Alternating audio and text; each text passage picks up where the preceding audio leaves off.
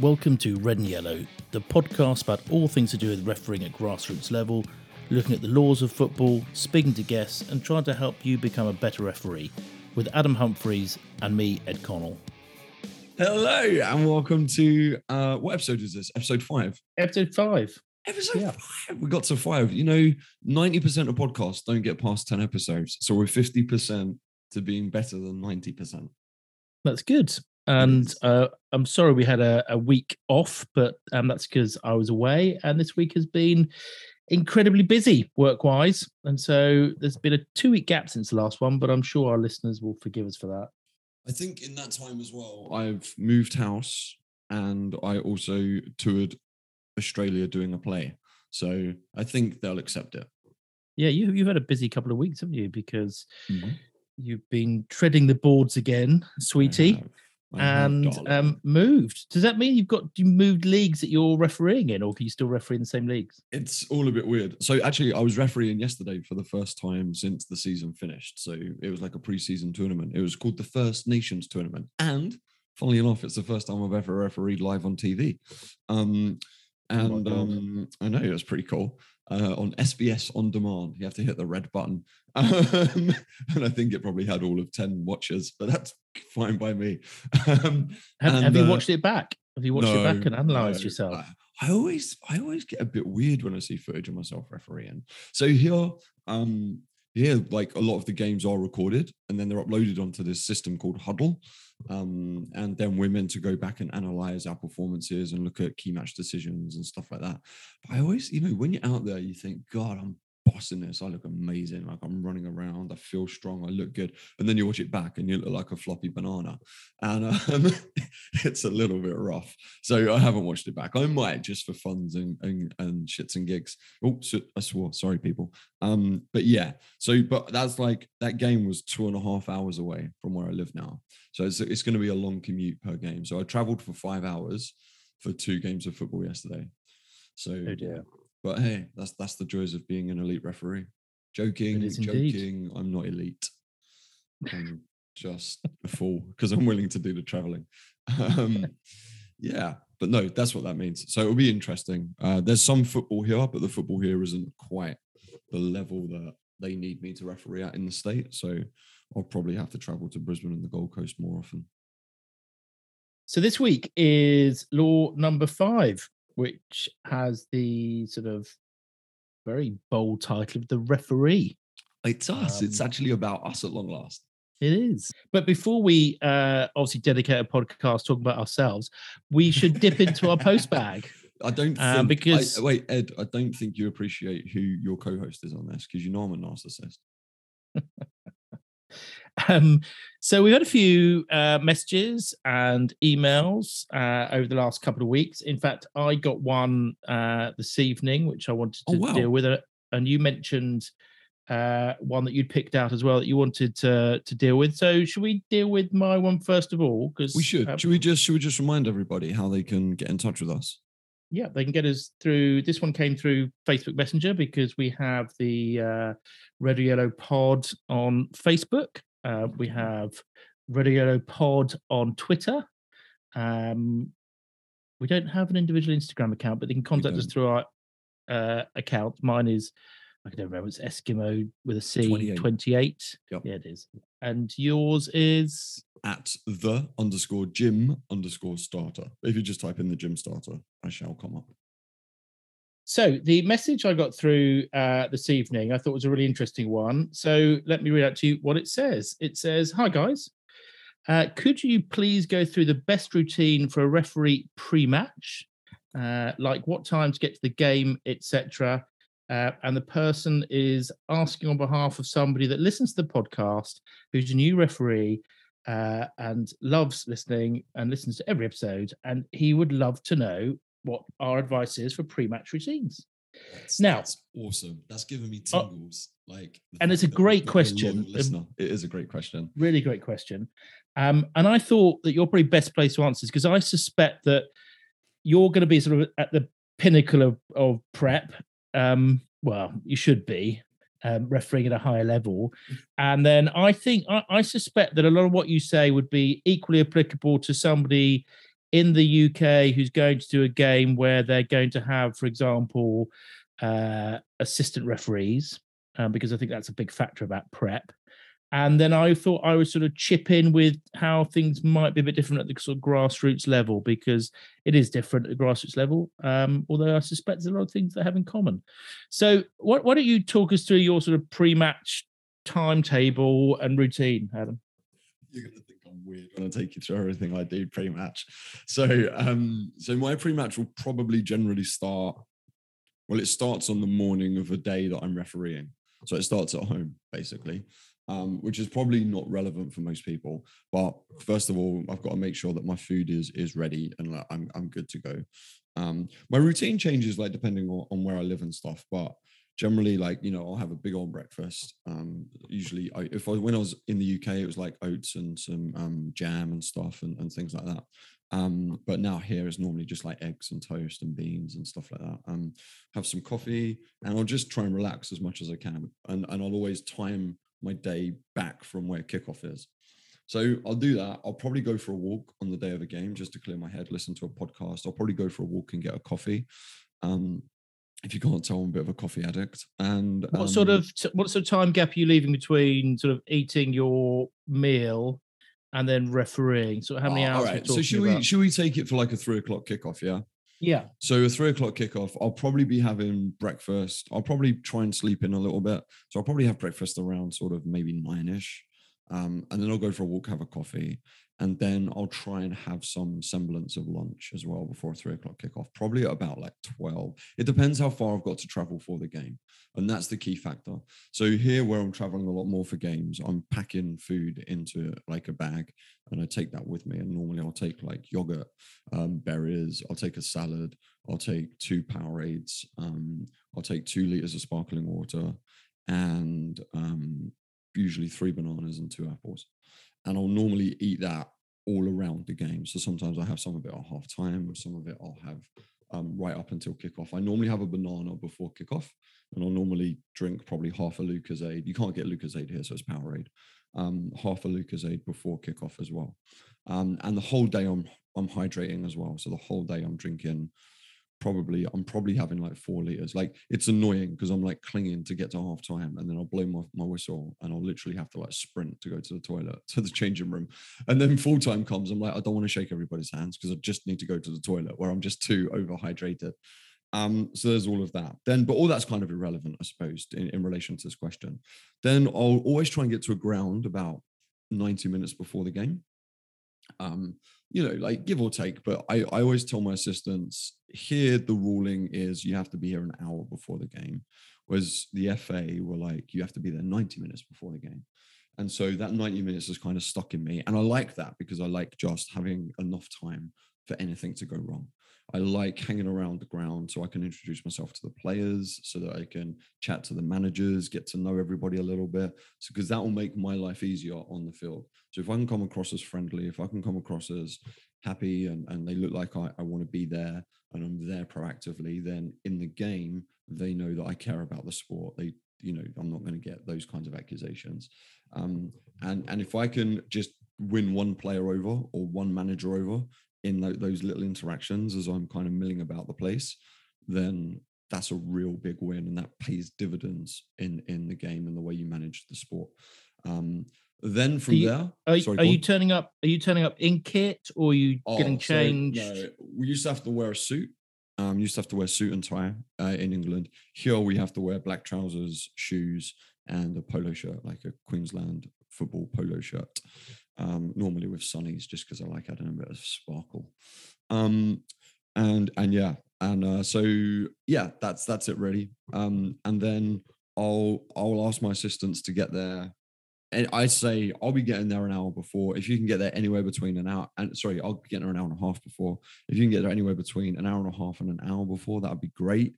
I'll be there. So, you know, if you want to chill and chat, we can. And then I'll just, you know, let them mill in, and I'll let them get themselves settled. And then we'll just start chatting about things. So normally we'll go for a pitch walk. So now we're like an hour before kickoff. 10 minutes into that, so 50 minutes before kickoff, we'll do a little pitch walk and we'll check the pitch. And then that's when I do my pre-match briefing. and I talk to my assistants about my expectations of them for the day. And then we'll head back into the changing room and we'll start getting changed. And we'll get changed into our warm-up gear. So we'll put on our blue warm-up tops and we'll put on our boots and our shorts and our socks and everything. And there we kind of chill and chat and just get to know each other a bit more and stuff like that. And then from there, we'll go and do a physical warm-up. And my warm-ups are quite intense and they last probably about 20 minutes. And then, yeah, because that's a combination of what, running, stretching? Yeah. So I'd start with a jog, then we'll go into stretches, leg swings. I'm doing a lot of hip work at the moment, a lot of glute release work.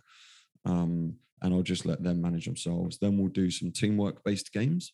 So one game I love doing is like I line up one assistant on the goal line by the corner flag and one assistant on the touch line by the corner flag. And I'll have one of them running in the middle and the assistants have to keep up with where the referee is kind of circling around in that little space, just to replicate being in a game. And we'll all have a go on that. And then we'll finish with sprints. So my rules for a pre-match are, and we'll also do like shuttle work as well. So we'll go through like high knees, bum flicks, side steps, twists, lunges, high leg swings, all kinds of stuff. And I like using that time because we get to know each other.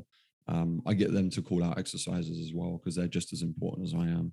And equally, it's another good moment to show everyone that you care about what you're doing, that you care, that you want to do a good job today. Everyone gets to see you're warming up, that you're, you take this as serious as the players do because they'll be warming up. And then from there, we'll play some games. Then we'll do some like full level sprints. So I'll do probably 2 or 3 like sprints that last half the length of the football field, and they're developing sprints. So we'll be like 50% to the end of the 18-yard box. Then I'll say like 70% for the next sort of 15 steps. And then we'll go 100% as you cross over the halfway line, then decelerate, walk to the other touch line, do it back. And that's pretty much my warm up. And then I know that my assistants are physically switched on. The purpose of my warm up is to go through every possible scenario that I'll need out of my body in a game. So I'll go through all different ranges of speed, all different ranges of motion. I'll definitely get my heart rate up. And then normally I'll just walk it through, cool down a little bit, have a good laugh with the assistants, and then we'll go in and just relax before the game, put on our comms kits, just check over the little finicky things. Anything I've realized I forgot in my pre-match, I'll just cover again, ask them if they've got any questions, and then we'll go to kickoff. And so what sort of time are you coming back in from your warm-up to go back into it varies depending on 20 minutes to go? Yeah, it varies depending on what I've got to do and how fit I'm feeling. But normally, yeah, I'd like 20 minutes. I don't like to be rushed with anything I'm doing before a game. Like that's why I don't like assistants being late and stuff, because it rushes you and it knocks you off your center point. And I like to make sure I remain calm and centered and that I'm focused. So I'll like 15 minutes minimum. If you've got comms to set up, then I'll probably give myself 20 minutes, but not many people have that problem, especially in the UK, because you don't get comms till you're like, I think, on the conference or football league. And sort of any contact with the teams at all before you go onto the pitch? Oh yeah, and then obviously we get them out of the changing rooms.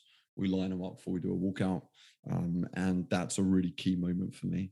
I love that because I'll hold them at the gate before we come out, or in the tunnel before we come out, and I'll chat to the captains, get to know them a little bit, humanize myself in front of them. So I'll ask them what they do for work, and I'll just have a general conversation with them. I'll tell them a little bit about my life as well for the day, just what I've been up to and stuff, just like as part of natural conversation. But I'll always try and make them realize that I'm just like them. And then I'll probably pick on a player in the lineup of the 11, just for a joke and a laugh, and make everyone laugh a bit. Yesterday I did like a little stand-up routine, which is quite funny. And then everyone's laughing, everyone's chilled, everyone's relaxed, and they're like, oh, okay, this guy's okay. And obviously, like, that depends on my mood, that depends on the pressure of the situation. But there I'm also checking kit. So at that moment, I'm checking all of the kit. I'm getting ahead of any problems before we get out onto the pitch, because I don't want them to have to bloody deal with stuff on the pitch when everyone's waiting, raring to kick off. I'd like to get in front of those issues before they occur. Does everybody do their equipment check sort of before you go out onto the pitch, or in the UK, some people do it the lineup? Or in the UK, we used to do it. We used to do it as they were coming out of the changing room. which is much better. But here, that doesn't seem to be the trend. And here, they're a lot more relaxed about things like sock tape and things like Under Armour, a lot more relaxed than they were in the UK. So there's less pressure on it. So, like, if you're just looking for shin pads and you need people to take bracelets off and stuff like that and earrings, you can do that in the lineup rather than it necessarily being done in the changing room. And just to help people who are listening in the UK, would that have been the exact same pretty much regime you'd have had pre-match in the UK? So nothing's really changed. No, in the UK, the only difference is you get to the ground 90 minutes before, and then you normally go to the boardroom for a cup of tea, and you'll spend sort of 20 minutes having a cup of tea with the directors and with the board and everyone, and then you'd go out and do your pitch walk, and then you'd start your pre-match there. So that's really the only difference. Whereas here, we don't really have boardrooms and stuff like that, so we just crack on at our own leisure. Well, my experience, there's lots of parallels really between sort of what you do, what happens at a sort of grassroots level. I mean, when I've been an assistant as part of a team, what you just described is pretty much the experience I've had. Sometimes the sort of talk between the officials takes place in the change room. Sometimes you say it's whilst you're out sort of walking around the pitch, whatever. I suppose the only difference for sort of the real grassroots level like I do, and again, it's that, as you say, there should be the parallels. Getting there early, I mean, just so that you're allowing time for travel difficulties, you're not turning up and it's all very, very stressful. It also doesn't look particularly professional if you're sort of running in sort of 5 minutes before kick-off, and that's just a bit shambolic. So that I always sort of, when I'm doing even just sort of amateur leagues, which are very social leagues, I'm sort of turning up an hour beforehand. And like you say, it's being out there. I obviously don't have assistants, so I'm sort of doing the pitch check myself. I obviously don't need the time to have a run through with the assistants, but you do need to have time to chat to the people who are going to be the assistants from the teams to assess their level of competency, because that varies enormously. Can I just jump in there? I always brief, when I was doing grassroots, I always brief my assistants in front of the captains before kickoff. I wouldn't do it before the game for a couple of reasons. One, it normally changes between like doing your pitch walk and kickoff. And two, you want the captains to be fully aware of what you're saying to your linesmen, because that enhances your position. So when you've got 4 sets of ears listening to what you're saying to your linesman, your club linesman, that helps greatly. Which will lead into the question somebody emailed us as well. But anyway, carry on. I agree with that completely. And I do have the chat with whoever's going to be on the line to start with in front of the captains, because obviously want to reinforce that point about whether I'm going to accept or reject their decisions.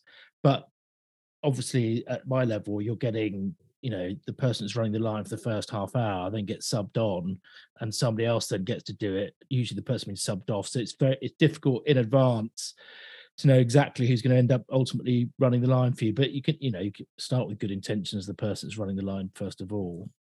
And that time for a warm up. And then I use the app on my watch, so that takes a bit of sort of sorting out. I don't like to be sort of pressured and stressed about getting that set up.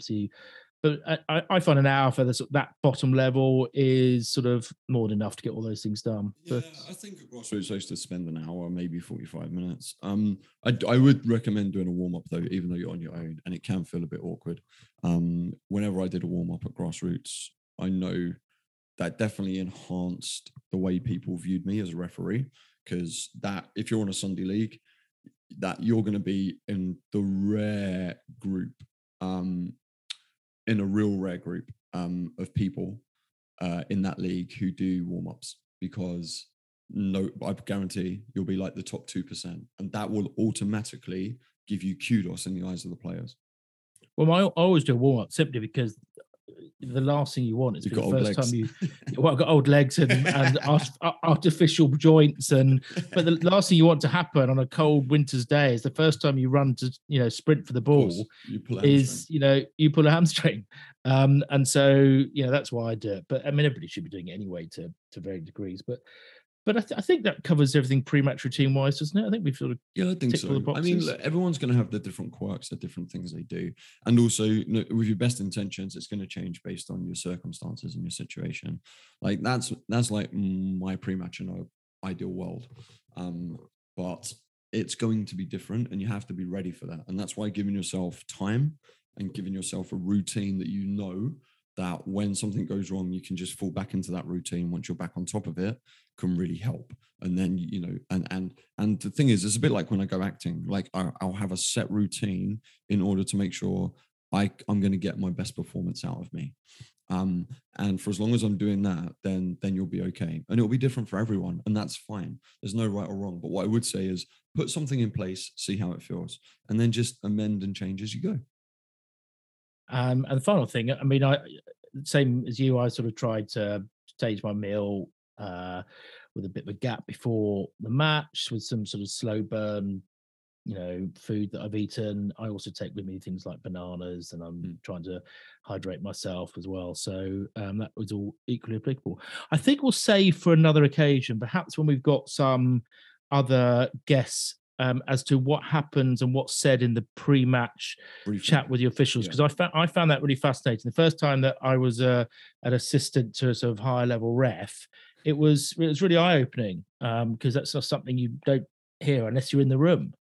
But I think it'd be good to maybe talk about that on another occasion. We talk, you know, contrast and compare with what other people say in their pre-match routines. No, that'd be good. So I hope that answers the question we got through Facebook. What was the one you picked out from the post bag you wanted to discuss?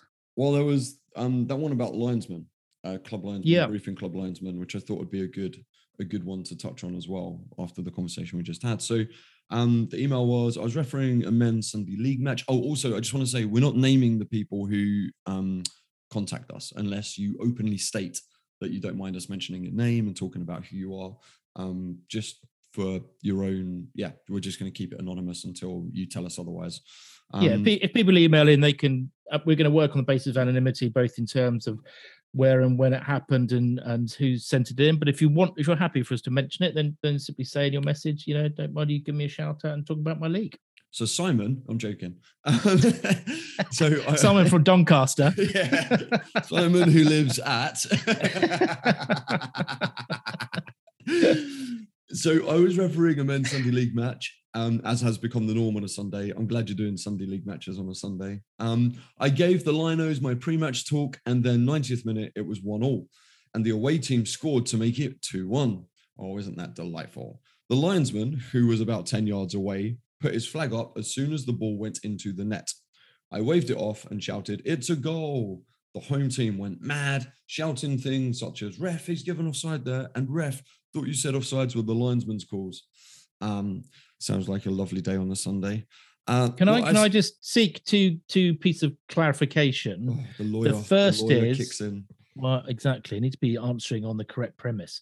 But first of all, we're talking about club linesmen here, aren't we? We're not talking about so Sunday that's league, an important clarification. Yeah, cool. You know, and then secondly, they're the hungover 45-year-old who would rather come to watch their mate. Yeah.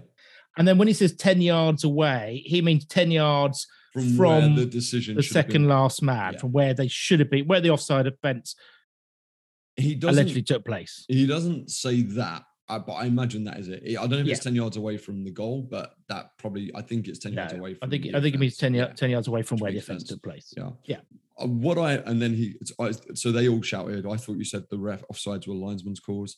And then the referee said, "No, I said offsides are yours completely, unless you are not with that second to last defender, or I think you've messed up." After the full-time whistle, I had players, spectators, and club manager in my face all the way to the changing room. What I want to know is, do you think I've made the right decision there? So I just want to jump in quickly before we analyze the decision and say, I hope that this person has reported the club for harassment on the way to the changing room. That should definitely be the first thing, regardless of the decision, because we need to really start stamping that out.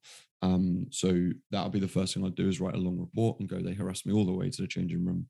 I couldn't get any space. I felt intimidated and it made me feel scared, if that's how it made you feel. And make sure that goes into a report so that the club learn that that's not good enough behavior. And then with regards to the decision, what do you think, Ed?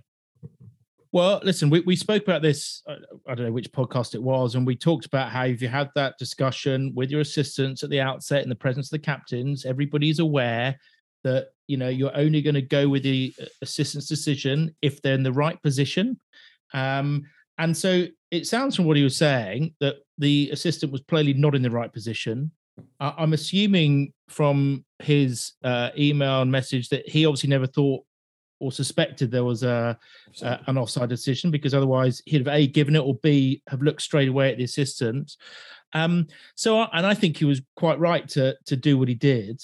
And sometimes, it might have been easier just to cancel the goal, called it offside, let it be a draw, everyone goes home partially happy. But you're a referee, you've got to make sometimes difficult decisions. And so I think he got all of that right. I think it's just a question of maybe some hints or tips as to how you sell it a bit better. And we kind of talked about this before, didn't we? And I think we're both of the view, because we had a chat about this yesterday via WhatsApp. As I was falling asleep. As you were falling asleep, and I just got up. But I think there's a skill that you learn through experience and with age about how you sometimes have to sell decisions. And I think that on this occasion, I don't think he was right to simply ignore the fact there was an assistant's flag up. Mm-hmm. And I don't think he should just simply give him the go and walked away.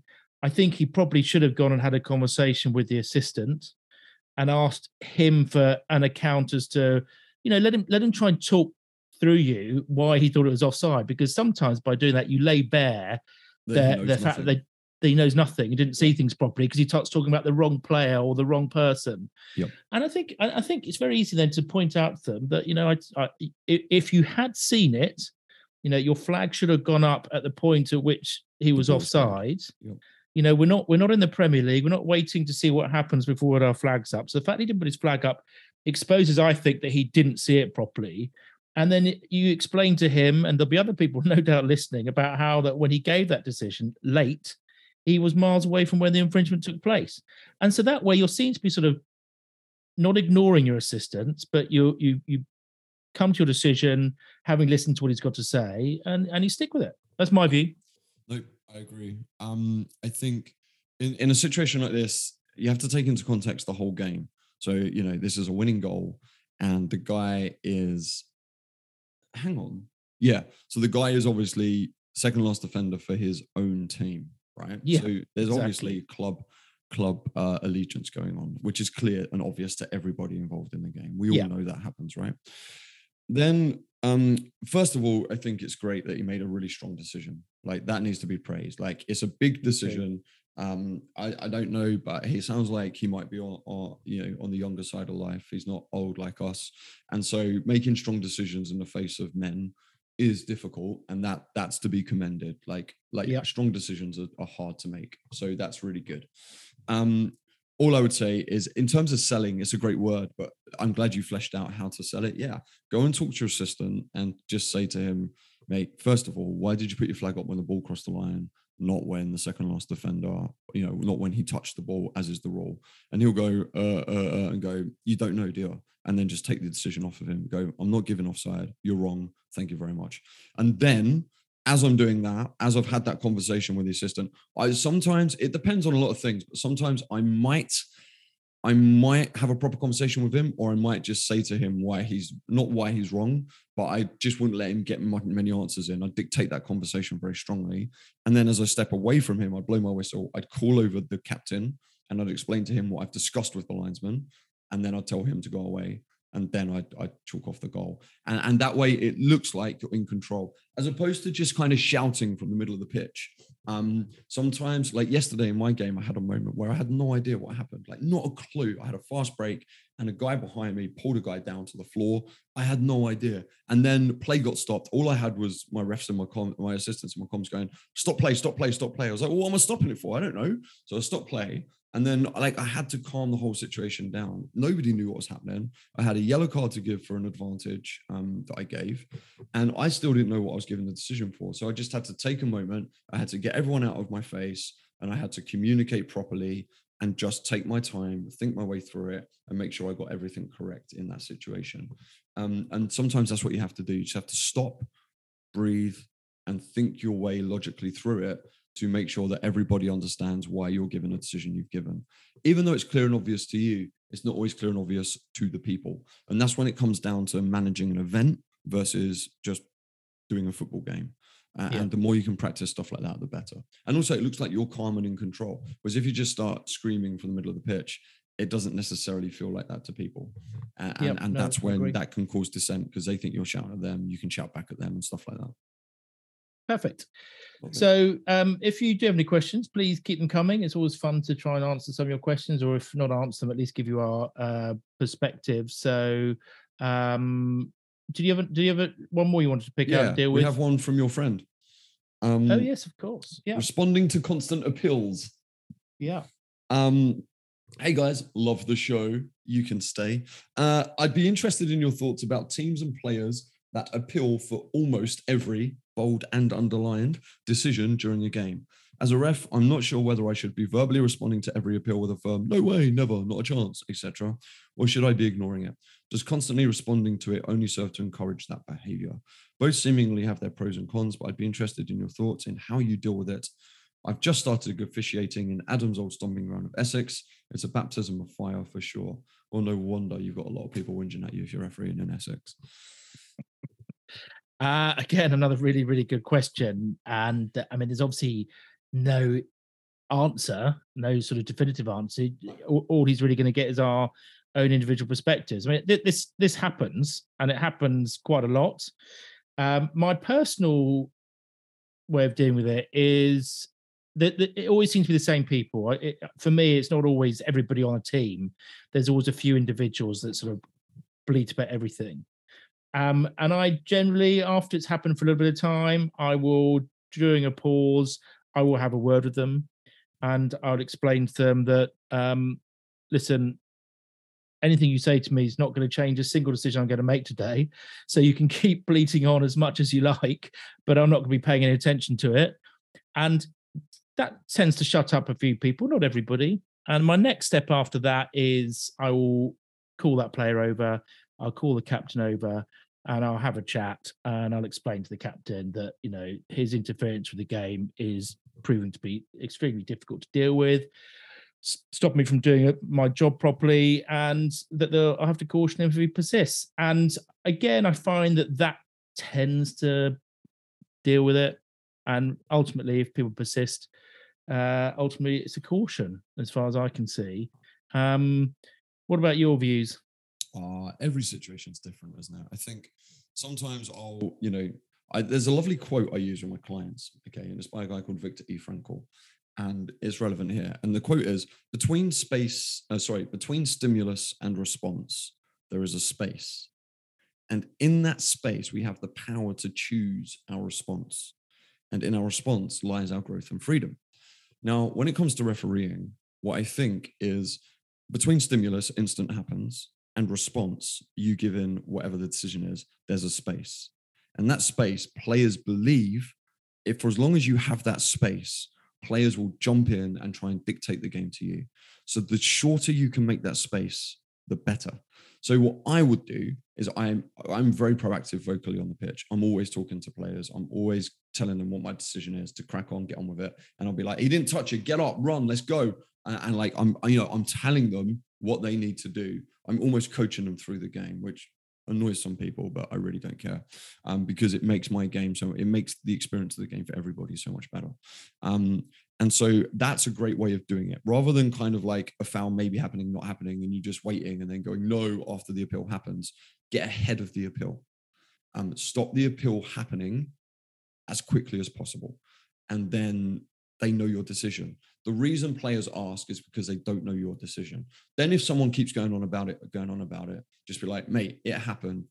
Like, get on with it. Just stop being an idiot. Or sometimes, yesterday, for instance, I had a player called Dion. He was complaining about a little foul on him. It wasn't a foul. I just played on. I went, mate, just leave it. Look, get back, defend this properly, job done. And then he did. He defended it. He won the ball and played on it. And then as I ran past him, I went, see, just crack on playing and you'll be fine. And that was a good lesson for him. And the other thing I'd say is run away. Like, if it's a big decision and like a penalty or something, just run away. Just run away. Because if they're chasing you, then you can book them. And believe me, the more you run away from them, the more you the more they'll get the point that you're just not going to engage with them. It's interesting you talk about sort of how much chat you have on the pitch, because the thing that struck me the first time I had comms, and I was being an assistant to Ryan Atkin, who didn't he? He was out with us in Yeah, right. Italy. He was isn't he the first openly homosexual referee in England? He was first. Yeah, he was. Good for him. And what struck me was I couldn't believe quite how much chat there was going on the pitch, because I prior to that I sort of refereed in absolute silence. Yeah. And then I suddenly realized, he's talking to people, he's using their first names, he's explaining as he goes, I didn't see that, he got the ball clearly, and it was that I learned a lot from. So I've kind of adopted that as well in my refereeing. And I think you're right. If you sort of are vocal about it, you sort of stop people appealing, because they know what your decision is and why you've made that decision. They also know you're close to the game. Your proximity to the decision is clear and obvious, even if it's not. Your voice makes them feel like it is, and then also, if they know you talk a lot, it helps them engage with you a little bit as well. Whereas if you're quiet and the first time you say something is for a penalty, then they're going to feel like you're not in control of the game. Yeah, it's like body language, communication is body language and your voice, and you need to use both as a referee a lot. And yeah, you can't talk enough on the football pitch, I find. Cool. There we go. I hope that's Awesome. answered that question. Thanks for the great questions, by the way. I know it's taken us 40 minutes to get through them, but that's awesome. Yeah, I know. I was just looking at the time thinking, I hope people are still with us, but I hope they are, because this is sort of the sorts of things, that apply to any level of football. I know that we've not even got onto Law 5, but I'm also conscious of the fact, and I say this every time, that Law 5 doesn't have a huge amount of detail in it. And actually, most of it's about VAR. I've said that before as well. Right. But also, can we just... can I just say, people are still listening because they want Ed's amazing stats about the referee. There we go. That's true. And exactly. This week... So they'll be listening till the cows come home just for that. And you still haven't got a jingle yet, have you? Oh, I'll get one once we edit this one. They're not all fun facts this week. Some of them sort of just facts, but interesting facts. I suppose being fun. But no, I just want to touch on very quickly, because since last podcast have been a couple of really quite big incidents happening at Champions League games, and I thought it'd be remiss of us not to sort of touch upon them. The first one I want to ask you if you know the answer, because I don't know if you saw. Not be about offside. Well, the next one's about offside. But Atletico Madrid playing in their last qualifying game of the group stages, and they needed to win to go through, right? Right. Did you see this game? No, I'm asleep whenever football's on in Europe. So they're pressing desperately to get the goal to qualify for the last 16 of the Champions League, okay? Mm-hmm. And they get a corner in the last minute, and corner comes in, gets cleared, referee blows his whistle. VAR says, you need to come and look at the screens. We think there's a handball, right? And there was indeed a handball from the defender as he, arm in an unnatural position, hits his arm. Referee gives a penalty. Now, I'm going to tell you what happened next. So what happened next was fascinating, because the penalty gets saved, the rebound hits the crossbar, and then the shot goes over the crossbar. So the question I wanted to ask you is this. Wait. Can I get ahead of it? Did the player who put the shot in that went over the crossbar, was that the same player that took the penalty kick? I don't know. Is that going to make a material difference to your answer? It makes a massive difference. Okay. Because on a penalty, if the player takes a penalty and it hits the post... Yeah. Oh, you said the penalty was saved, didn't you? Penalty saved. Oh, okay. Yeah. Don't worry about it then. Sorry. I'm pretty certain that's right. Anyway, so time is up. All right. And all VAR is allowing you to do is allow the penalties to be taken. All right. For the handball incident. How much longer are you allowed to keep the clock running?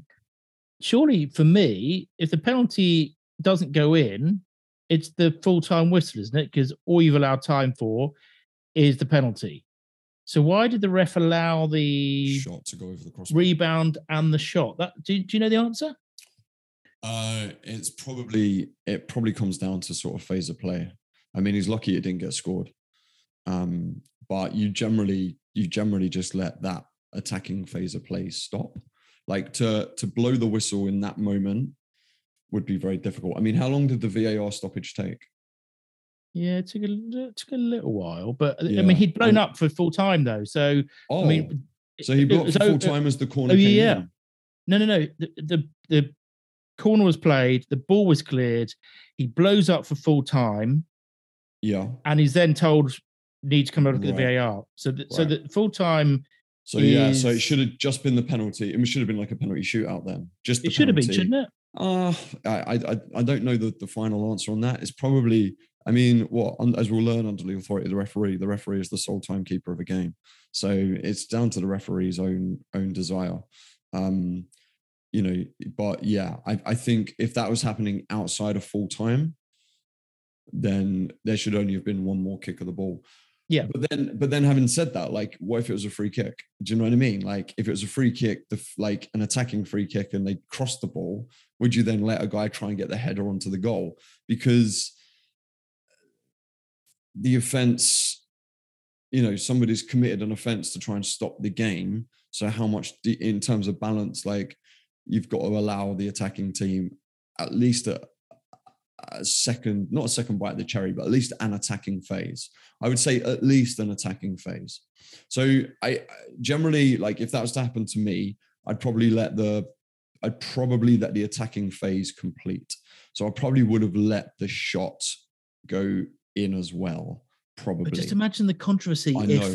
I know. It saves crossbar, and then the shot goes in, and everybody be like, "Hold on, it was night. Time was up." I mean, it would have been because he'd already blown up for full time. We can keep that in the backs of our heads as we go through the laws to see if we can find an answer. Yeah, but it's probably one of those that no one really, you know, it just might not be covered. And the other interesting one, of course, was the offside. Yeah, the game before last for Spurs. So the penultimate game in the group stages, which if they won would have guaranteed them qualification, which they subsequently achieved anyway as top of the group. So it wasn't the end of the world. But I mean, I've had to watch it a few times. I've had to read various analyses of it by various people. And I think it all stems from this sort of misunderstanding that if the ball goes backwards, you can't be offside. If the ball goes backwards, which is not in the laws of football. Is it not? No, it's not. It's just not in the laws of football. It's and because so I thought it was the ball still went backwards, but I thought it was because his knee went. See, I've only seen like the cross. I haven't seen how he gets the ball down, but his knee is past the line of the ball, even though the ball goes backwards. So that's why it's offside. Yeah, but the ball going backwards makes no difference at all to the decision. I mean, his knee is ahead of the last defender. And one thing which always caused confusion, everybody was like, but it came off, it deflected off the leg of the defender. So he's, you know, it's not a pass from his own player. That's not an intentional play. Well, that's the key. And I think a lot of people, when this all happened on TV, pundits were having to sort of go back and read out the law to first of all see that going backwards thing isn't a feature of the law, and secondly, this thing about, you know, it has to be a deliberate kick, and that is really well explained in the laws actually. Yeah, they changed it to really helpfully explains to you what is meant by intentional kick or intentional move, you know, in terms of what their body movements are, how much time they have, etc., etc. But that, I mean, I must admit, I made a mistake last season where I called an offside when there had been an intentional attempt to kick the ball which went backwards, and that was a bit of a disaster. But you know, and again, talking about strong decisions, that offside was an incredibly strong decision by that referee in that situation. Because like I heard Andy Gray talking about it as I was looking up, and he was like, "Oh, you know, I think we should just allow goals for football. Like, you know, we shouldn't be chalking off goals that everyone would have agreed with that it was okay." It's like, well, you're clearly an idiot. It's why no major broadcaster now employs you, because let's face it, you don't know what you're talking about. Because if we allow that to go through, then we have to allow. Well, we have to get rid of it, VAR. We have to not give offsides. We have to not give red cards. We have to, you know, if we're going to let one thing slide, then we have to let it all slide. It just makes no sense at all. In sympathy of football or not, there's laws that have to be stuck to in order to keep a semblance of control on the game. Just absolute nonsensical analysis. So there we go. That's the sort of the news section, which is a bit short this week because we spent so long on our questions, which I'm not unhappy about. But so should we look at law number 5? I've got. Can you hear my dog whining in the background? Yeah, it's my dog. Is his name think it was- Jasper? Is it Jasper? My dog is called Archie. Of course it is. Whose dog is called Jasper? That was a conversation I had yesterday. I dated somebody called Jasper. Oh, hashtag awkward. Hashtag be awkward. I wondered why there was a massive eye roll when you started blushing. God's sake, honestly, you're mixing up my ex-partners with my dog's name. Well, as long as I do that and you don't do that, we're fine, aren't we? Anyway, back to law number 5. And I genuinely think we can get through this pretty quickly, actually, this week. Yeah, so the referee. The other thing I didn't mention in my pre-match is I listened to the podcast so I can refresh my knowledge on the laws of the game on the way to the game. Like you listen to my voice to help you prep and get in the right mind space to referee. Actually, you know what? I probably will. Honestly, I used to when I'm refereeing and I haven't refereed and there's been a bit of a gap. I do obviously go back to the laws, and it would be honestly a podcast that actually just talked about the laws. I mean, if only there was one that you could listen to. Invented it. I was being funny. Oh, I'm sorry. Yeah, that's hilarious, Ed. Actually, I did have someone say to me, it'd be great if there was a podcast that went through the laws of the game. I know you I'd did. like to listen to them on the way to the game. So there we go. Yeah. So people will, and people should, and people shall.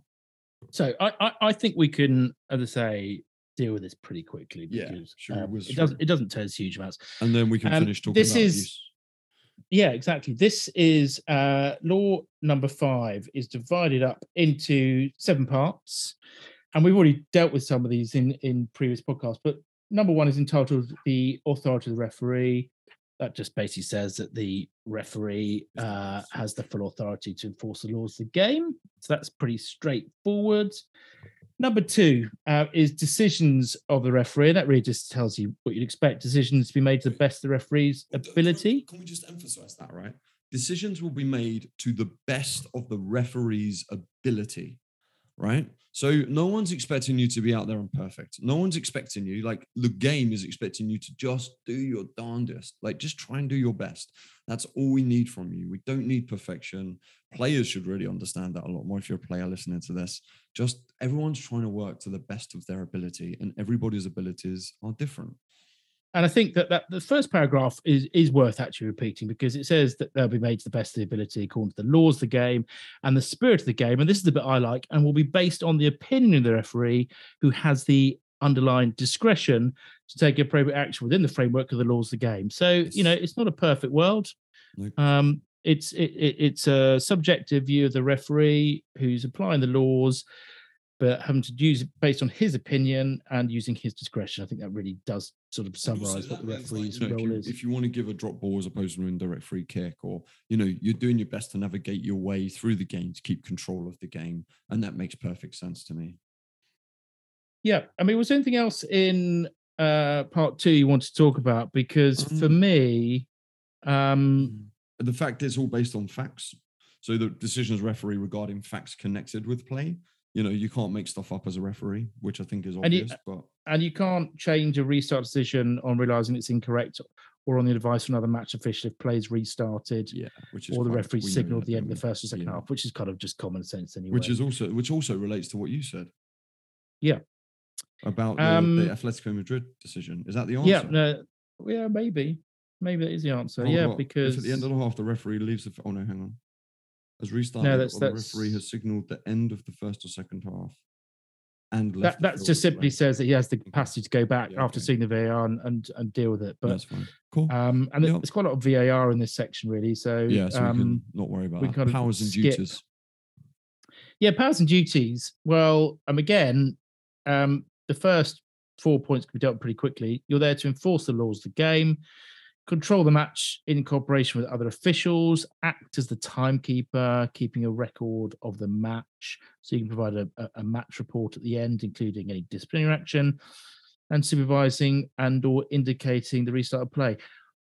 I did want to ask you a question, though, about the next part, which is also in section 3, entitled advantage, because this comes up a lot. A lot of people say, hold on, the referee's advantage, there was no advantage there. It says, referee allows play to continue when an offence occurs and the non-offending team will benefit from the advantage and penalises the offence if the anticipated advantage does not ensue at that time or within a few seconds. Now, I don't think match officials give enough time for advantage to try and play out. I mean, it's spelt out there for you that it can be a few seconds, and often you see a sort of team immediately losing possession, and referees just saying, "Well, that's it. I gave you the advantage. You've lost the ball, and on you go." I mean, what's your views on it? I think a lot of referees try and cover a mistake under the advantage rule. So I think, if there's something that might have happened or might not have happened, they'll what am I trying to say here? Basically, it's not advantage unless you've given advantage as a referee. Okay, so unless you put your hands up and gone play on advantage, shouted to the greatest capacity of your lungs, so everybody and their dog, including Jasper, can hear what you've said and what you've given as an advantage, then an advantage hasn't been given. So therefore, if you then decide to stop playing and go back for the free kick, that's because you deemed that was a foul initially. Now, I think the problem occurs when you miss a foul, you let play on, and then you try and cover it over with saying you gave an advantage or you didn't, when you actually never gave an advantage because you never told everybody on the pitch you was giving an advantage. For me, I look at 2 or 3 things. One, I look at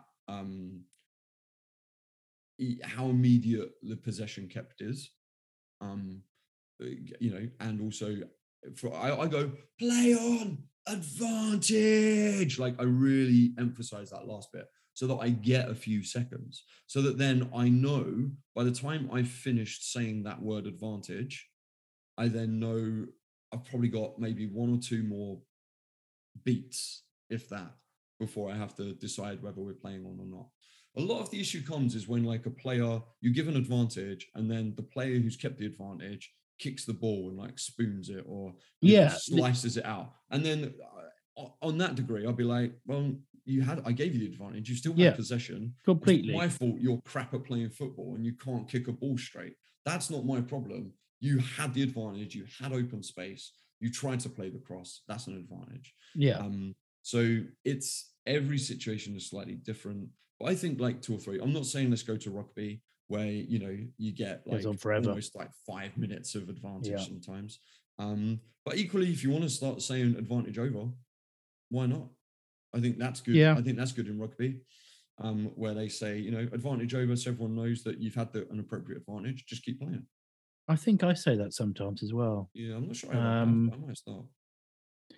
And then the next part of section 3 just talks about your powers in terms of discipline, and your capacity to sort of show yellow, red cards, to deal with team officials.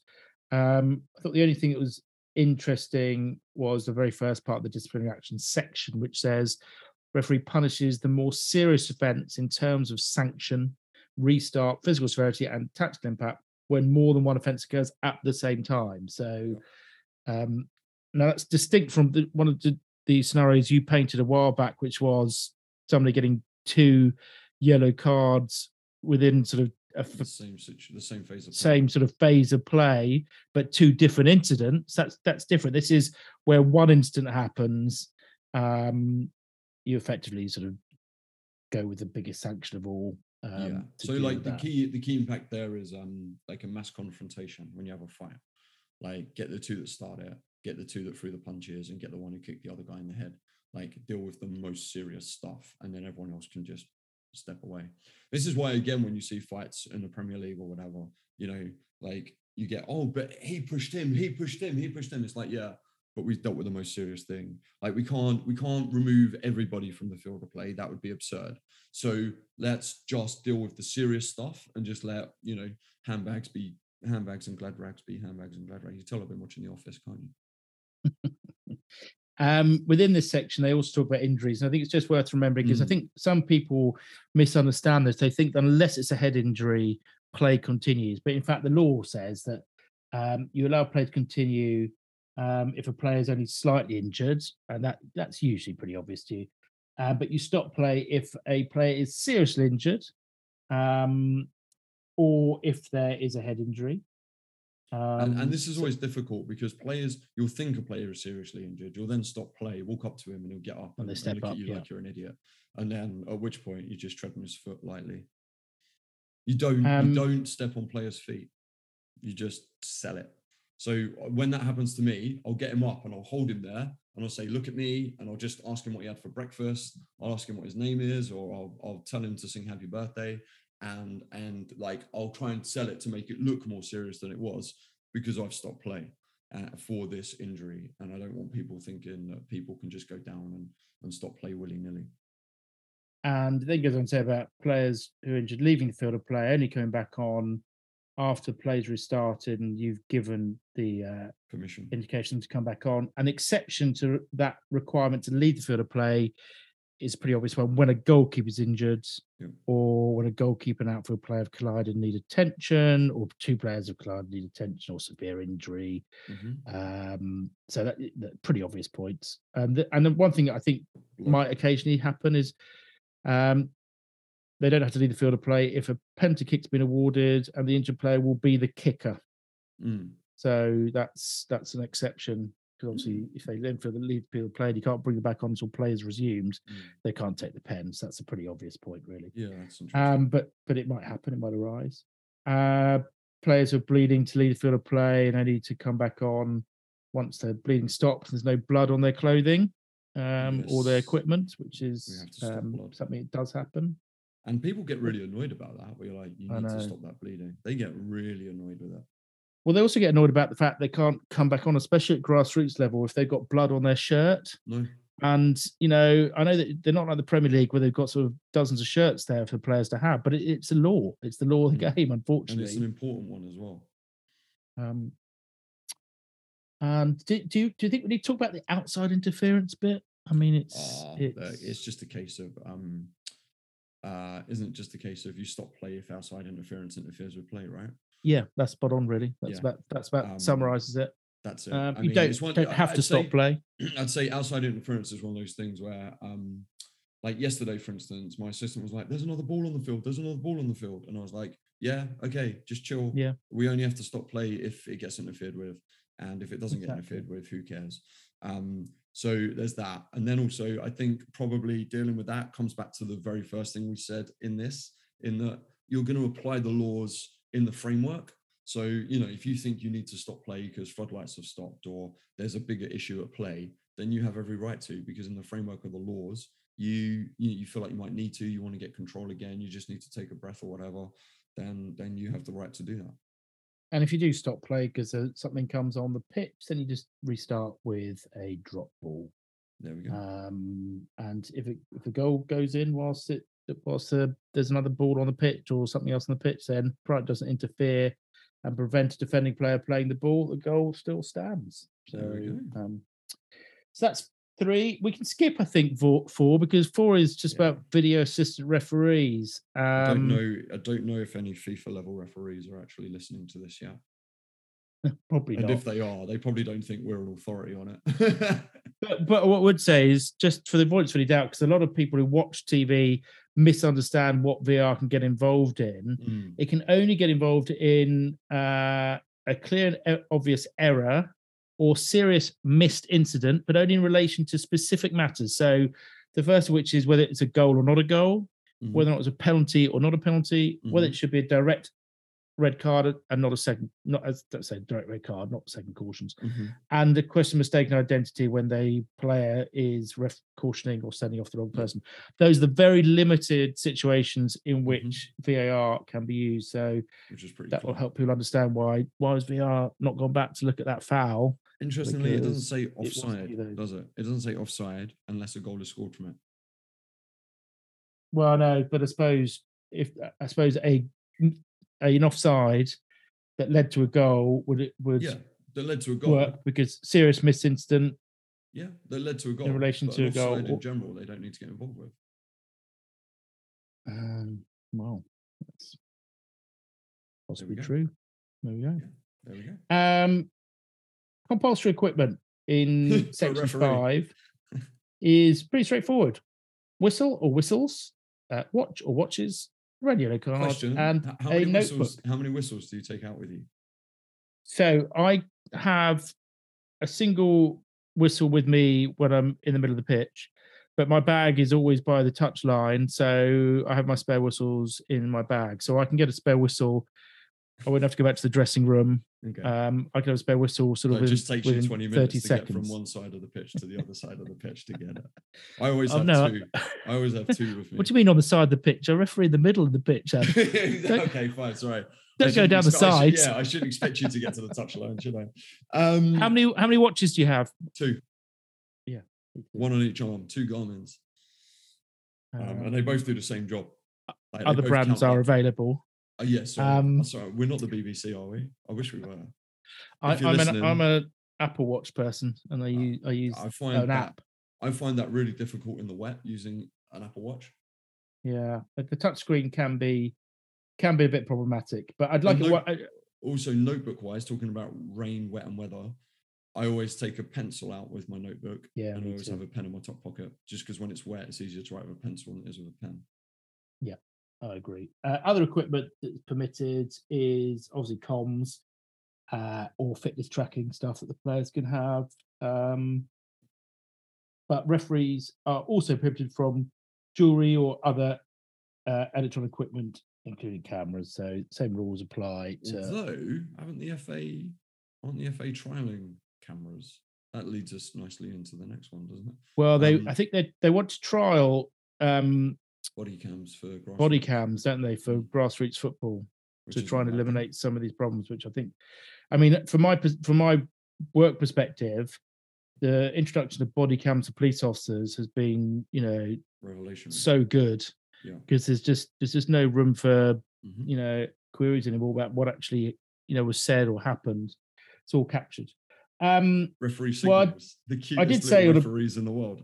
Previous episode that this is a audio podcast, not a video podcast. So all I'm going to say is, if you want to know what the referee signals are, go to the IFAB app or go to the FA website and look, because they're all got lots of images.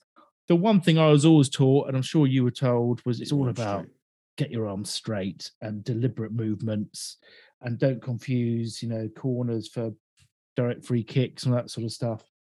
There's one here called check finger to ear, other hand, stroke arm. That's extended. a VAR, Adam. Okay, I wondered. I'm like, what the hell is that? You can tell how much football I don't watch these days, can't you? They've also got the one where you're drawing the TV. Yeah, I've got that one. That's pretty cool. I know that because that's the same in rugby. Right, liability of match officials. We dealt with this before, didn't we? Because this issue arose and we checked it out, and it came back and said that referees not to be held liable for injury, damage, or other loss that are as a result of decisions made by the referee, which includes, condition of the pitch, whether or not to abandon the game, suitability of equipment, whether to stop a match or not, stop play, blah blah blah blah. So we kind of covered that before, which is a very sensible aspect of the laws. Wonderful. So that's 7. There were, before we deal with that was law 5. Fun facts or facts. That was law 5. Law 5, sorry. Yeah, I meant part 7 of law 5. Was there something you want to touch upon insofar as sort of abuse is concerned? Well, it's a constant topic at the moment, isn't it? Are you feeling that? Yeah. Haven't they suspended referee? You said they suspended refereeing in Ireland? Yeah, I think they were having a strike in Ireland based over this sort of problem. And I know that I obviously follow on Twitter a lot of referees or people connected to the refereeing world. He does a lot. But it seems like this is, it's a lot of people talking about it at the moment. And we know it's a problem from the stats, one of which I'll come on to with my fun facts later on. But this is a problem. I think it's getting worse rather than getting better. And why do you think it's getting worse? Well, I've said it before and I'll say it again. I think that because people see what goes on the television, I think people feel that they can do or say whatever they like to a referee. And I also think it's worse because on a grassroots, it's not on TV, it's not being recorded. You've not got match assistants who are watching what's going on, and I think that makes the referee just much more vulnerable. So people are more prepared to do or say what they, how they feel, thinking there's no sanction or no consequences. And we've just got this mentality, I'm afraid, in football that whether you are a fan or a player, you have the right to say whatever you like about decision making. And I know that a lot of people love football because it's sort of interactive in the way that everybody can express an opinion. But you can express an opinion about someone who's got a decision right or wrong. What you don't have the right to do is then verbally abuse the person that's taken that decision. Because as I always tell players, whenever they sort of moan at me and think I've got it wrong, I'm out here, I'm trying to do my best to apply the laws. I'm not showing any favoritism or bias. I'm trying to do it as best I can. And that's the bottom line. To suggest that you're, I find it outrageous when you get accused of bias and that sort of thing. It really makes my blood boil. Yep. Because we're only ever doing our best. Yeah. Like you might have seen recently, like I've kind of come full circle on this. So there was like Frank Lampard said, didn't he, that he doesn't believe there's a link between the behavior of elite managers and the abuse of referees. And then we had Jurgen Klopp go absolutely ape an assistant. I think that was in relation to that. And I thought, well, I think Lampard might be right there. I'm not sure there is. But then I thought about it some more and I came full circle on it. And it's ridiculous. It's just ridiculous. I think. And also the referee at the end of that Spurs game, he's standing there stoically because he's got confidence he's made the right decision, but he's being surrounded by players and officials, content to be sent off because he's just being shouted at. People getting the law wrong, shouted at. People who don't know the law. They clearly don't know the law. And that's part of the problem. The only people who seem to know anything about the laws of the game are the referees at all levels of football. And that's just not good enough. I mean, if you're Jurgen Klopp and you're being, you're earning whatever you're earning, and you can't say, oh, well, he's under pressure and stuff like that. It's not good enough. It's human decency. Imagine if somebody on the training pitch came up to him and spoke to him like that at Liverpool. It'd be, it would be a controversy beyond controversy, and it's just not good enough. And like I say, I came full circle on it. I did a little post about respect and how we just basically don't have any anymore as referees. And from that, I got messages from people who are like, I've been beaten up several times on the football pitch. One guy's like, constant verbal abuse, death stares. He got hit by one of the players' children who was a couple of years older than him. It's just ridiculous. It's nonsense. And I think the reason is because people like Jurgen Klopp, all they get is a £30,000 fine. They don't get banned from the blinking touchline. And, that happened on a Sunday. He was still able to be the manager of Liverpool on Wednesday, on the side of the pitch. How is that a punishment that sends a message? I'm convinced that a lot of it's just learned behaviour and people seeing on TV.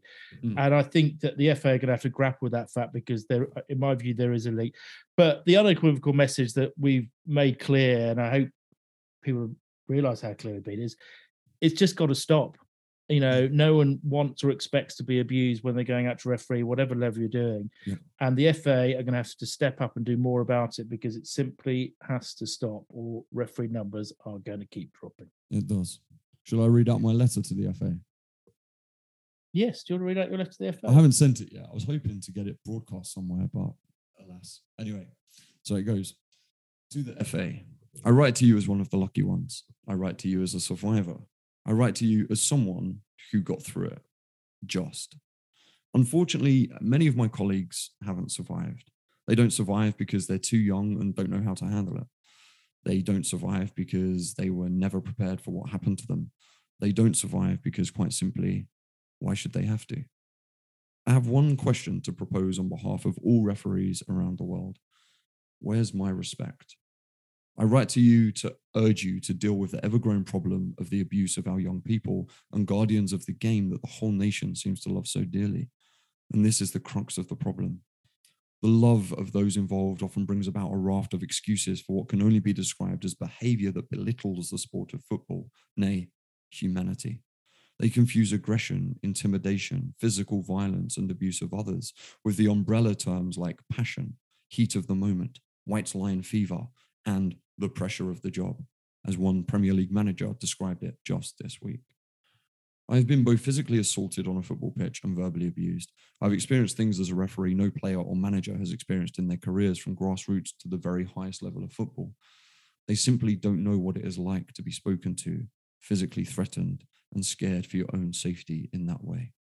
All because of a sport, all because the people who play it are passionate. It's an excuse akin to the dog ate my homework. It offloads responsibility for behavior, a respect which should be afforded to all humans, regardless of who they are and what they do. I've experienced physical violence that would have been deemed assault in a court of law, and verbal abuse over many years, amounting to feeling scared, frustrated, alone, and worried for my own safety, all in the name of passion. You are losing referees in their droves, and who can blame them? To be 17 years old and to be screamed at for 90 minutes by a 50-year-old who really should know better is simply not good enough. It's bullying. To have to get an escort to the car park because you genuinely think that someone is waiting for you there to do you in, or to have to hide in your dressing room for 2 hours after the game has been concluded behind a locked door for fear of your safety. You're not a referee anymore.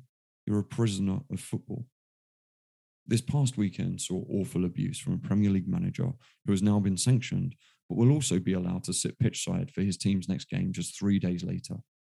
No wonder managers and players across the country are thinking that they can get away with physically assaulting referees like we saw in South Lancashire earlier this month. It is common knowledge that if the punishment for a crime isn't a big enough deterrent, then the crime will continue. Until you start sanctioning players and clubs correctly for abuse, both verbal and physical, it will never stop throughout the country. Your job is governance of the game. If you continue to ignore the referees who are screaming silently for more support, more safety, and more stability for their well-being when they take to the pitch, you will have no game left to govern. Clubs around the country are desperate for referees so they can play, and your lack of strength in dealing with these matters at the very highest level sets a precedent that abusive behaviour is allowed, is fair game, and is appropriate. On Hackney Marshes, we don't have broadcasters recording everything and policemen to protect us. We have a whistle and ourselves. A lonely experience when you have no colleagues to help you as assistants, or to just have as a support there for when, or to just have as a support there for you when parents, players, and managers decide that it is okay to call words that can't be written in a respectful letter of this nature. It was my passion. It was my desire to try and make football better and to be a guardian of the sport that helped pull me through after I was attacked. It was the support of some very lovely people in my local community that showed me there was another side of football and that allowed me to continue. I'm thankful every day that I had those people to support me, a luck that isn't afforded to everyone. I no longer referee in the UK. In fact, I retired from refereeing, and a huge aspect of that was this abuse that I had experienced for a long time. I now referee in Australia, and my experience here with regards to this topic have been much more positive. I adore refereeing. I've refereed in the FA Cup, St George's Park, Upton Park, the Emirates, and have been taken all around the world as a referee. It's a glorious experience if you survive the abuse. You shouldn't have to survive when engaging in a sport. You should simply have to enjoy. On behalf of all those who went before me, who will come after me, and who haven't survived, I ask you again, where's my respect? You must start punishing abuse throughout the whole of football with the full force of governance that is afforded to you, or the game will simply have no one left to referee it. Do better. Yeah. Yeah. So we've got 4 Take minutes. To the streets. Where's my respect? Sorry. 4 minutes. 4 minutes for fun facts. Facts, let's go. Let's see how we can get through. It's now time for Ed's Fun Facts. Do you know how referees in football came about, Adam? Because there was too many fights happening on the football pitches. No, each team appointed their own effectively umpire, right? Who are meant to be kind of independent. And if any infringements for the rules, then the two umpires would effectively get together, and if they couldn't resolve the dispute between them, they'd go to the arbiter, who was the timekeeper. Oh, wow. And so that was obviously proving difficult because obviously a degree of partisanship, and it takes a bit of time, that they decided to introduce referees into the game. And so the referee kind of became the timekeeper and the overall arbiter, and the umpires became our assistant referees. Amazing. And the first mention in association football of referees is in 1891 when the FA restructured their rules to include. I was going to guess 1891 when you well, we've talked about 1891 before, so I thought you'd probably get that one right. I totally would. Quick not fun fact, but fact nonetheless, which I thought was worth mentioning. There's a real problem, and I think we'll talk about this on another occasion. There's a real problem in terms of the ethnicity of referees. I think I'm right in saying there's no white Premier League, there's no non-white Premier League referee. Mm-hmm. And my question is, of the 200 referees that covered the top 7 divisions last season, what percentage of them were non-white? 2%. It was 2%. Yes, I finally got one right. But isn't that? That's just shocking. In the multicultural country that we live in now, and the multicultural aspect of football, for that not to be represented by the people officiating is shocking. And I found out that last year, in fact, there was a report submitted to the FA. The Black, Asian and Mixed Ethnicity Referee Group submitted a report to the FA. And interestingly, one of their main factors, which they said affected the advancement of non-white referees, was, and they put it quite blatantly, racism of assessors, who, of course, are the gatekeepers to the sort of upper echelons of the game. I've actually had other referees who are of a black background to talk to me about that, and I'm not sure if I entirely believe them, but actually, as time's gone on, as I've got older and wiser, I definitely can see that as a factor. Now, let's try and finish on sort of a positive note, because I think we'll come back to that topic another occasion. Depressing, isn't it? It is a bit depressing. How much do you think Premiership referees earn? £90,000 a year. Their salaries range from £70,000 to a whopping £200,000 a year. Oh, to be Mark Clattenburg. Top Premiership referees on £200,000 a year, plus £1,500 per game. Yeah, and the FA Cup, the FA Cup, you get paid, I think, like £10,000 or £12,000 if you do the FA Cup final. And what's the average distance a referee runs in 90 minutes, Adam? In the Premier League? Top level, yeah. 11K? 11 to 12 kilometres. Oh, which is 2 for 2. You can tell I know more about refereeing than I do about football, can't you? As much as midfielders and the top players, if not a bit more. There we go. Fun facts over. You've only got to add 10 kilometres to your game and you're about there. You're very, very funny. I suppose one other fun fact, but it's not really fun. It's quite depressing, really. But just on the topic that we've just been talking about. We're trying to get away from depressing. I know. Well, can I just say, for full transparency, I know I'm digging you out about how much you travel in a game, but I don't cover 11K. I normally get between 8 and 10. Yeah, I think on a good day I get to about 7. Yeah, I think it's fair for the level you're refereeing. Yeah. What I was going to tell you, just on topic really, and it was just we talked about the FA doing things about officials being attacked or threatened. Last season, these are figures from England, grassroots. How many bans do you think the FA or various FAs issued at grassroots level for people attacking or threatening match officials? 13,000. Well, I agree. You'd expect it to be a very, very high figure, given what we've read about it online and the correspondence we've had, but it was only 380. And I think what that really tells you is things are going underreported, because I can't believe for 1 second there were only 380 incidents of match officials being... When you think about how many games of football are taking place That's what you'd expect on for a Sunday one morning weekend. throughout the entire nation. Yeah, 300 is not enough. So the message should be report.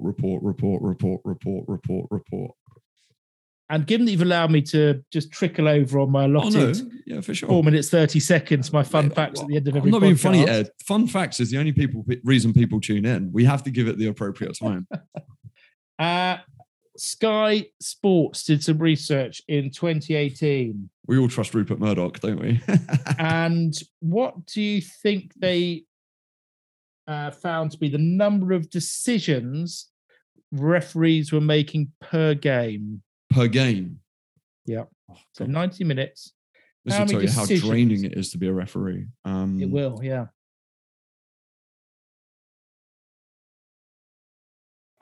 Between 350 and 427. No, you're a bit on the high side, but Okay. it's startlingly high figure. 245 decisions a game, which when you put into context, they're making decisions every 22 seconds. Yep. I can believe that's a lot of decision making. Yep.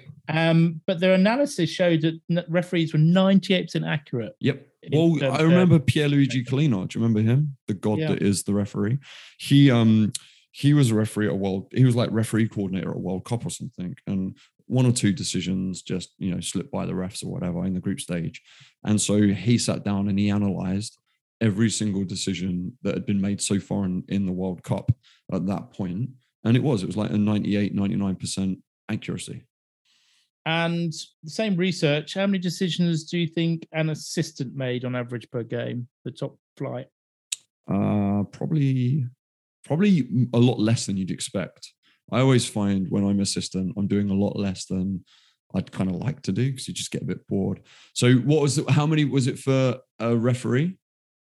It was 245 for a referee. Okay. So what's a third of 245? About 80. So I'd say probably less than that. 50?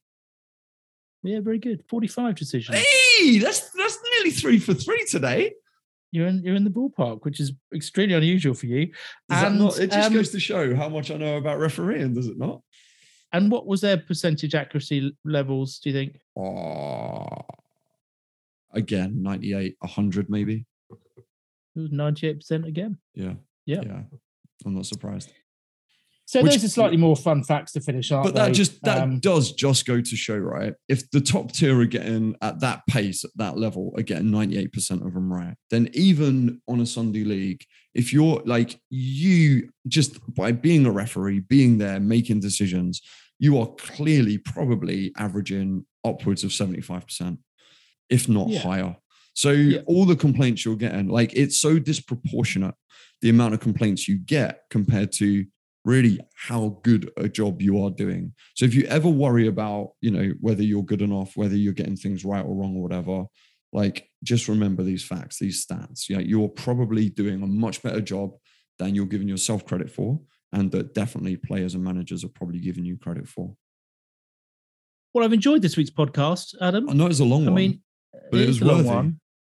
Well done to those people who persevered to the end, as you say, for the fun facts, which are obviously enthralling. I've got to find a bloody jingle now, don't I? But no, I had fun this evening. Thank you very much. No, thank you for being here. Thank you, everybody, for listening. And as we always say, feel free to get in touch. Feel free to review us. Share the podcast with your refereeing communities. The more ears we get listening to these kinds of messages, then hopefully the better the community becomes for everybody. Well, have a lovely week. You too, my friend. I'll see you next week for law number 6. Next week, we're going to go 2 for 2, are we? Well, we were kind of doing about weekly before, weren't we? Before we sort of weekly, yeah, that's okay. Cool. And law number 6 is the assistant referees. It's the other match officials. Other match officials, to be precise. You don't mind, please. I'm sorry. That's going to be short and sweet, but we might have lots of news again and lots of questions. Get your questions in. I love answering them. They're awesome. Yeah. And incentive is to send us more listener questions, and then we'll talk less about the laws, which is probably much more appealing to everybody than exactly everything else. But the purpose of the podcast is the laws. Let's just bear that in mind. It is. Right. Awesome. You have a lovely week, everybody. Ciao, ciao. See you. Thank you for making it to the end of another episode of Red or Yellow. You're clearly a very fit listener. May I gently remind you to subscribe wherever you get your podcasts. Tell all your friends. And don't forget to please share it with any refereeing groups that you may have. Good luck on the fields out there this week. And if you have any questions, please make sure you send them in to us on social media. Voice notes or written questions would be brilliant. And we will, of course, include them in the podcast. Have the most wonderful day. Ciao, ciao.